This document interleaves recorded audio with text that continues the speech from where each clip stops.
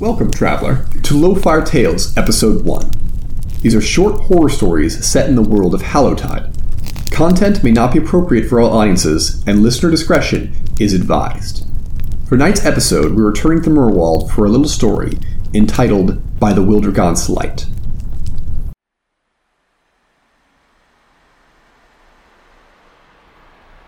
I do not remember the before time when I was simply empty. Bone, branch, and leather, joined by some craftsman trying to give face to a god. I have no idea how long I waited there, hollow and alone, as I was toyed with by the wind and beaten by the rain. All I know is my first memory is of a woman far too old for the rites of the hunt or the workings of blood, holding on to my arms for support as she lowered herself to the ground at my feet. She spoke, and something began to flicker inside me. It hurt, like a wasp on the inside, and I wanted to crush it so that I might return to my sleep. But I continued to flutter and sting until it woke up an entire hive beneath my ribs. Then, sleep was forever replaced by my first understanding of pain. If the woman saw, she did not give any sign as she continued her prayer. I did not understand words yet, as I was much a child as something born of binding flesh, but I could feel what she spoke of. She spoke the old tongue of the great forest, and it was as much entwined within me as a stolen sinew that held my bones in place. She talked of her husband, who had broken his leg and been taken by sickness, but she did not pray for his return. She told me of her 2 grown children who had been lost to war with a rival tribe.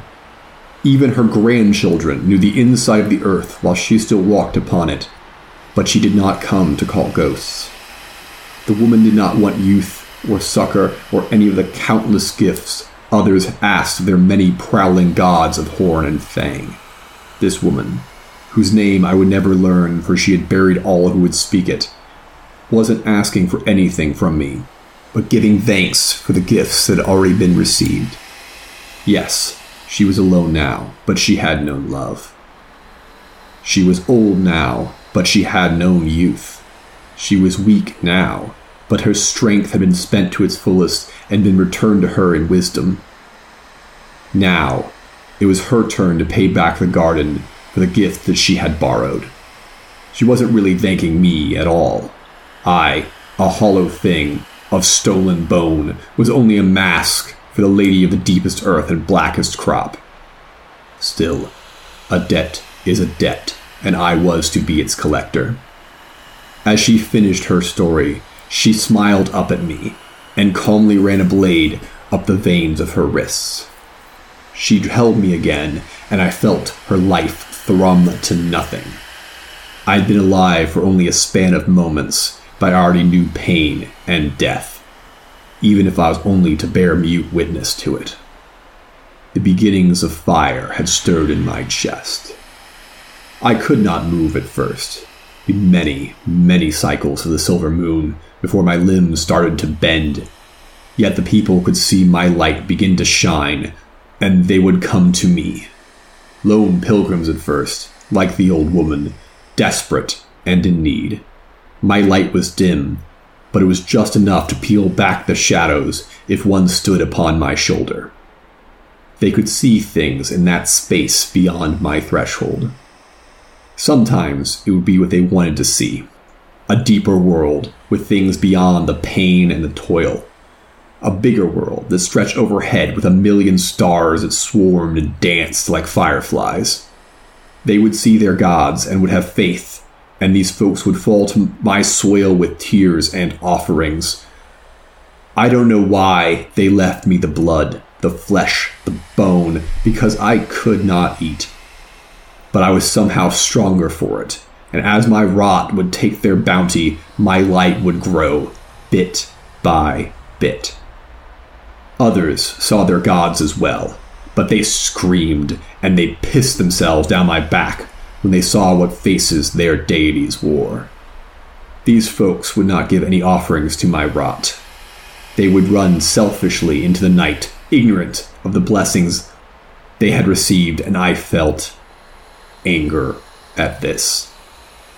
It was one such as this who taught me how to really kindle my growth.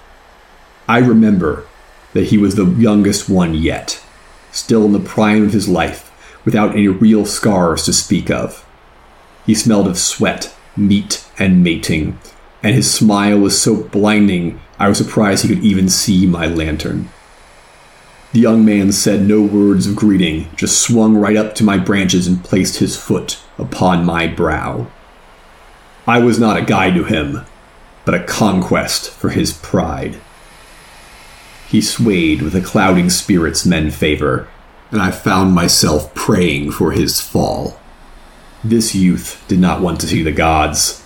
He wanted them to see him. He whooped and yelled and sung to what was not the heavens, so that something was sure to notice and behold him in all his mortal glory. And his wish was granted. He went rigid, the color draining from his tanned skin to as white as death itself. He didn't scream like the others had. No, he whimpered like a wounded pup, and his eyes tried to look away, but those things that were mine to show had shoved their fingers beneath his eyelids and made him behold. They held him there, as his eyes turned bloodshot and tears ran down his cheeks in great rivers to rain down upon me. Then, all at once, his muscles spasmed, and his limbs were once again his own. He was scrambling down me quick as he could, falling flat on his rump, as he kicked at the earth to try to put as much distance between himself and the truth as he possibly could. And I felt anger at this. Who was this boy, daring to run where elders picked their steps? Who was this child to spit in the face of gods and be granted wisdom in return? Even now, his mind struggled to forget what the faithful spent their whole lives trying to learn. I did not make a choice to move. It was this anger that guided my hand, and before I even knew it, the boy's neck was clutched between my fingers. For a moment, I was as stunned as he was. Of course, I knew death and pain. I was born of it. But it had always been the act of another, a choice for those who'd come to my feet, and I could see the weight of that choice upon them. But for me, it was effortless. Just a pull and a twist, and the boy who dared spit at gods lay crumpled at my feet. My rot took him in what felt like moments, pulling the strength from his every muscle and bone and using it to stoke my fire. Where once had been a candle, a torch now burned inside me, and now I felt a pain that demanded company. A pain I would learn to be called hunger. I can't count how many lives I've taken to fuel my fire.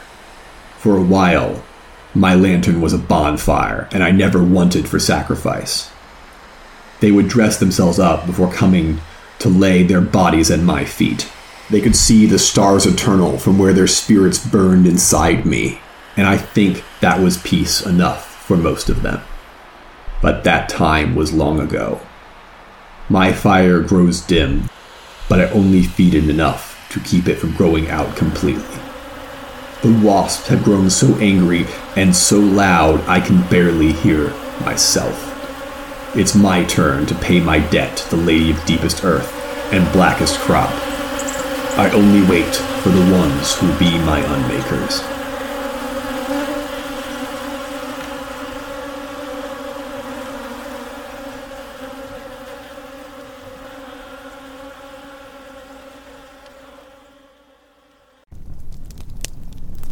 We hope you've enjoyed tonight's episode of Lowfire Tales. Join us next week for the continuation of the actual play. If you like what you are hearing, please search us out on social media and support the cause over at Patreon. May we share a fire again soon.